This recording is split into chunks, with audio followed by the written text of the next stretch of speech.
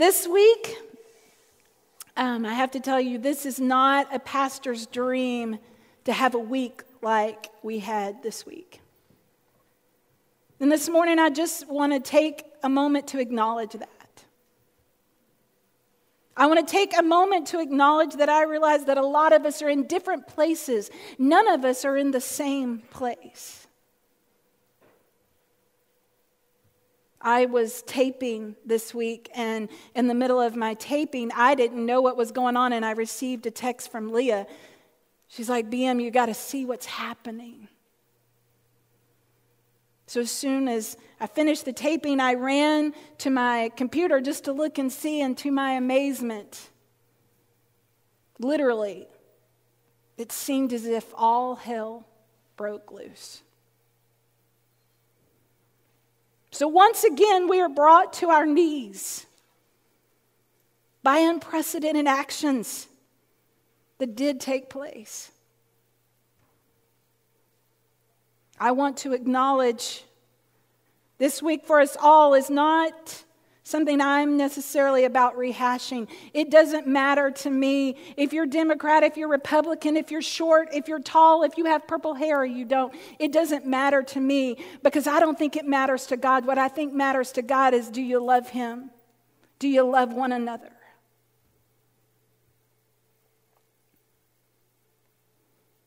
God was not surprised this week. God was not caught off guard. God was not afraid, and God was not worried. He is God, and He is in the midst of this time. He was in the midst of what went on Wednesday. And in the darkest places, God will shine the brightest. We continue to pray for our country and our leaders. We continue to be a people that are not reactive but prayerful in our response to everyone. We continue to be a people that allows our words and actions to speak life and not death.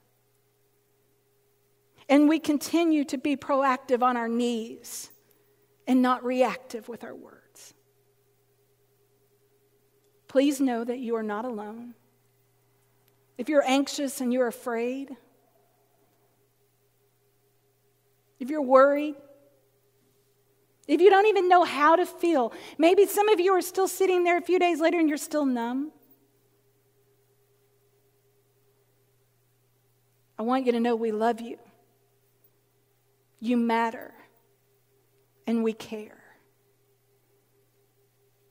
Lover's Lane loves you. And we are here for you. We are aware of what's going on. But what we know is that our faith tells us and teaches us that God is there, God is present, and He will never leave us or forsake us, and He's not going to start now. Amen? He is not going to start now. So as we continue, I don't think it's by chance that we would be in the midst of this new sermon series called New Normal. Every week feels like a new normal. For some of us, every day feels like a new normal. And then once we get used to that, it feels like we get another new normal. So we're going to talk about that a little bit today. And I have to be honest with you, church and friends and family that are watching, I have changed my sermon no less than 5 times. Because there are no words that feel adequate enough to describe. We've gone from a pandemic to here we are in January seeing things that we never thought we would see. And you think, you know what? You just run out of words. Because words are simply that. There comes a point that our words have to translate into our actions. And our actions for good, not actions for what we think or what we feel is happening, but actions that say, am I showing the life-changing love of Christ in everything I do? Are my words saying that? Are my actions showing that? And I've had to ask myself, are my words speaking life or are my words speaking death? Am I letting my anxiety or my anger or my fear get in the way of what God is trying to do? Because he's still God.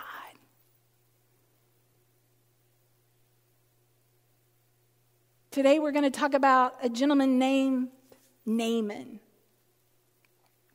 Naaman. And if you have your Bibles with you, I would like you to turn to 2 Kings 5, and we're going to start at verse 1. 2 Kings 5. And maybe you know this story really well. This is a story about a healing in a way that no one could have imagined. Starting in verse 1, it says, Naaman, a general for the king of Aram, was a great man and highly regarded by his master, because through him the Lord had given victory to Aram. This man was a mighty warrior, but he had a skin disease. Now, Aramean raiding parties had gone out and captured a young girl from the land of Israel. She served Naaman's wife. She said to her mistress, I wish that my master could come before the prophet who lives in Samaria. He would cure him of his skin disease. So Naaman went and told his master what the young girl from the land of Israel had said. Then Aram's king said, go ahead, I will send a letter to Israel's king. So Naaman left. He took along 10 kikars of silver, 6,000 shekels of gold, and 10 changes of clothing. I'm a little concerned there's no shoes in that, Dawn. He brought the letter of Israel's king. It read, along with this letter, I'm sending you my servant Naaman, so you can cure him of his skin disease. When the king of Israel read the letter, he ripped his clothes. He said, what? Am I God to hand out death or life? But this king writes me asking me to cure someone of his skin disease? You must realize that he wants to start a fight with me.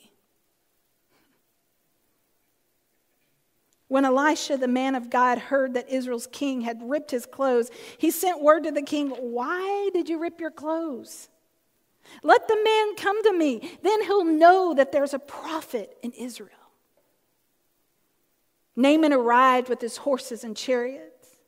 He stopped at the door of Elisha's house. Elisha sent out a messenger who said, go and wash 7 times in the Jordan River. Then your skin will be restored and become clean. But Naaman went away angry. He said, I thought for sure that he'd come out, stand and call on the name of the Lord, his God, and wave his hand over the bad spot and cure the skin disease. Aren't the rivers in Damascus and Abana and the Pharpar better than all of Israel's waters? So see, he didn't want to dip in this Jordan. This was beneath him a little. Couldn't I wash in them to get clean? So he turned away and proceeded to leave in anger. Naaman's servants came up to him and spoke to him, our father, if the prophet had told you to do something difficult, wouldn't you have done it? All he said to you was wash and become clean. So Naaman went down and bathed in the Jordan 7 times, just as the man of God had said.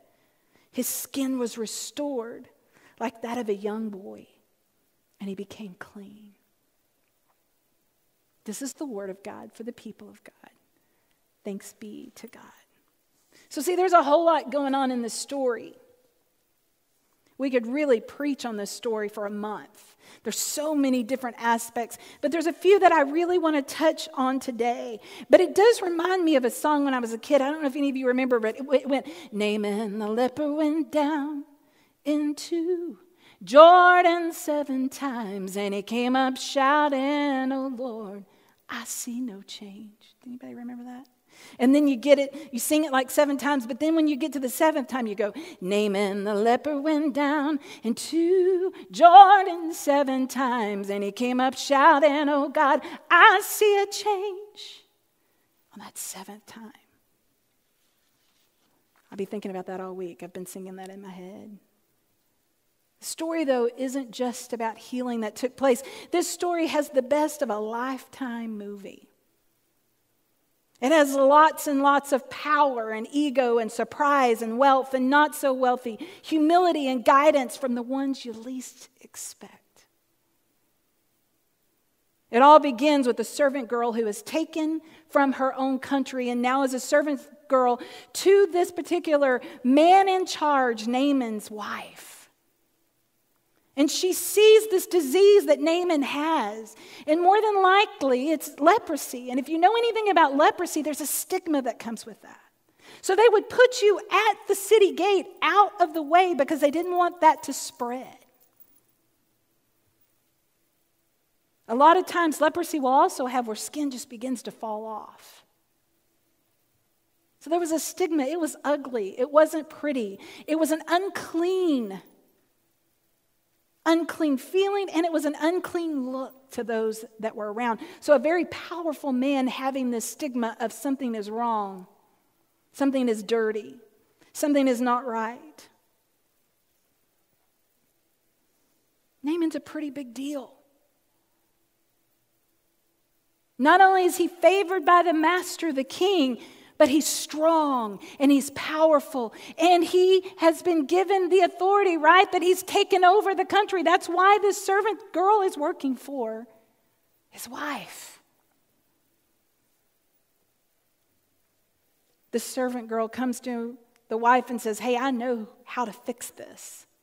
I know who can fix this. All you have to do is get him to Elisha. Well, then he goes to the king. The king is like, yeah, somebody that knows somebody, I'll send a letter. I'm not sure what happens with the king while he starts pulling his clothes off and going crazy. Lots of aspect to that. But what we do know is that word gets to Elisha.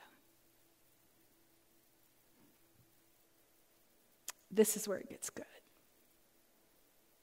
Naaman leaves. And he takes gold and he takes silver and he takes clothes because wealth is what he wanted to show he had and give and say thank you. Sometimes money can't buy it all, though. And it gets really interesting because what happens next is the Bible says that Naaman pulls up and Elisha doesn't even come out to him. Elisha sends a messenger to him. So now all of a sudden, not only have you not bothered to even darken and acknowledge that I'm here, the powerful man that I am, but you send a messenger to tell me I've got to go to the Jordan River and dunk 7 times. You know the rivers where I live are far cleaner. They're far better, but you want me to go to the Jordan and you want me to go and bathe in it 7 times. Yeah. And when you do, you will be healed. And so instead of doing that, Naaman is mad. He leaves mad, and probably ego stepped in, right? The Bible says he goes down to the Jordan. He descended down to the Jordan. He had to walk down to the Jordan. Can you imagine that journey to, I don't want to be here. I don't want to do this. This is not what this is supposed to be about. Is this all just a bunch of mess? What is happening? But here's an interesting point. Ego and obedience do not have time for each other. Ego and obedience do not have time for each other. You either get out of your own way or you listen. And you know that when you listen, the leprosy has a tendency to go away. We have the free will to decide, but we can't do both. God allows us the free will to decide, am I going to do it my way, feel the way I feel, think what I want to think, or am I going to stop in this moment and listen to what God is trying to say to me? Am I going to do what I know I should be doing? We have to decide, are we going to completely believe and be obedient, or are we going to let our egos and our pride dictate the rest of our lives? I can choose to be the healthiest I can be mentally, spiritually, and physically, or I can just live into my own ego. And probably by this point, when you read a lot of commentary on this, you read that no telling how long Naaman had been at this point. And it just kept getting worse because what we know is that leprosy eats away at the skin. So it doesn't just stop in one place, it will begin to spread. Disease doesn't just stop in one spot. Do you hear me? It spreads. And not only will it spread in your life, but it will begin to spread in others' lives. I can choose to listen to those around me that I know have spiritual depth and that care about me, or I can keep doing it my way. And that isn't working so well. And when I fully surrender to God and listen, it's amazing the healing that will happen. And then, sometimes to fully understand healing, you have to have patience. To fully understand healing, you have to have patience.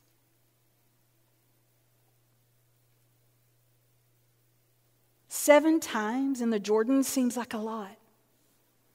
How many of us feel like we keep listening to the Holy Spirit and we keep doing the same thing over and over again to no avail? How many times did we watch Wednesday in the news and we watched every day since and we keep feeling like we're praying and we're believing and we're praying and we're believing that our country will be united, and we feel like every time we get there, to no avail? Well, do it again. And if God says do it again. And you do it again. And you pray again. And you believe again. And you do it again and again and again and again.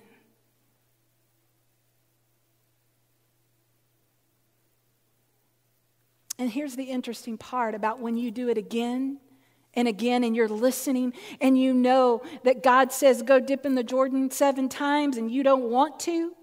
And your want to has done walked out the door because you're so tired and worn out from the past few months or whatever is happening in your life. Your new normal will not be normal forever. Will not be new forever. Your new normal will not be new forever. When Naaman washed in the Jordan 7 times, on the 7th time, he came out with a new normal. A normal that was life-changing to him, and in that moment, Naaman never had to worry about his flesh falling off or the stigma that came with that disease. But Naaman did have to walk into the realization of his new normal and knowing that God had healed him. Now, what do? Your new normal will not be new forever. For one day, it will just be normal. Then, guess what? There'll be another new normal that comes along. Naaman now has the opportunity as a rich and powerful man to share the new normal that has changed his life. Not everything that is new is bad. It feels bad. It feels different. We are creatures of habit, and when you break our habits, it's hard to change. We all have the opportunity to tell the world that God has done what God has done in our lives. And what it means to live in that new normal, even though it's new to us right now, and it won't be tomorrow, we get the opportunity. It's not a chore. It's an opportunity to share the life-changing love of Christ to people that need to know that being in this new place isn't always a bad thing. For when we're in that new place, it draws opportunity of growth, just like it did for Naaman. Naaman had seen it all. He wasn't afraid of anything. Naaman was Naaman. He had fought battles that none of us could imagine. He had more money than you could imagine. He had seen it all, and yet nothing he had or could do could get rid of the skin disorder that he had.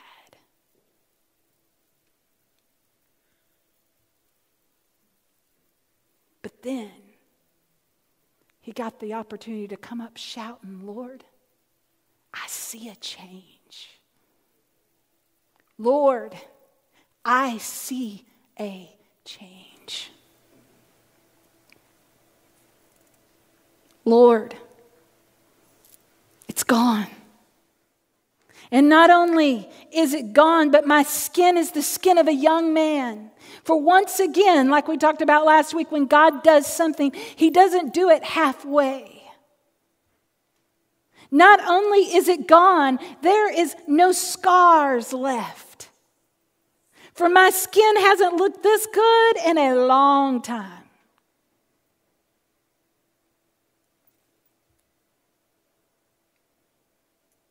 God is still God, and some of us feel like we are walking, ascending down to the Jordan. And we feel like we have stepped in that cold water. When you know our bathtub that's far warmer would be way better. But God has said, no, I want you to dip 7 times. I want you to know. Now, have Elisha just healed him instantly? Absolutely. We know that. But there was something. There was something, some reason, somehow God was moving. And it wasn't just about the skin. It was about the lesson.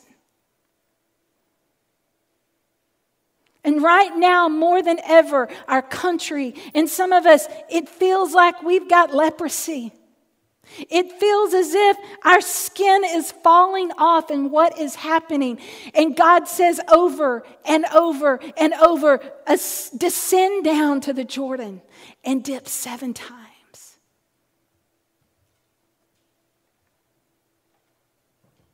Descend down to the Jordan 7 times. We're in that place where we can choose to live in our ego. We can choose to live into what we know. And you may not even be wrong, but being right or wrong right now is not even the point. Listen, if my life says more about what and who and when and where I vote, and it doesn't tell you more that I am a child of God, I'm doing something wrong. Because what I want the world to know first and foremost about me and who I am is that Jesus Christ lives within me, and the life I now live in the flesh, I live by the faith of the Son of God who loved me and gave himself for me. For that's who we all are, first and foremost. We're not even about being cured. We're about what God did for our life. For nothing we do really matters anyway, because it's all about what he has done and what he will continue to do. For this new normal won't be new forever. So what will you choose to do with this new normal?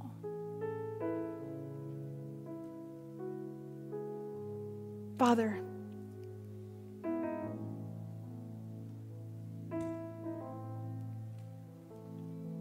we don't have all the answers. We don't always understand. Even though we read everything we can find, we quote every favorite pastor or blog we listen to or read, and yet still we walk by faith, not by sight. For you have proven over and over and over and over is that every day brings us a new day, a new normal, to know, God, that you are still moving and that you are still God. So, Father, we want to keep descending to the Jordan. We are listening. We are listening, for we know Father, this disease of hate and hurt and fear and anxiety is simply that. For God, where you are, perfect love cast out all fear, all anxiety, all hurt.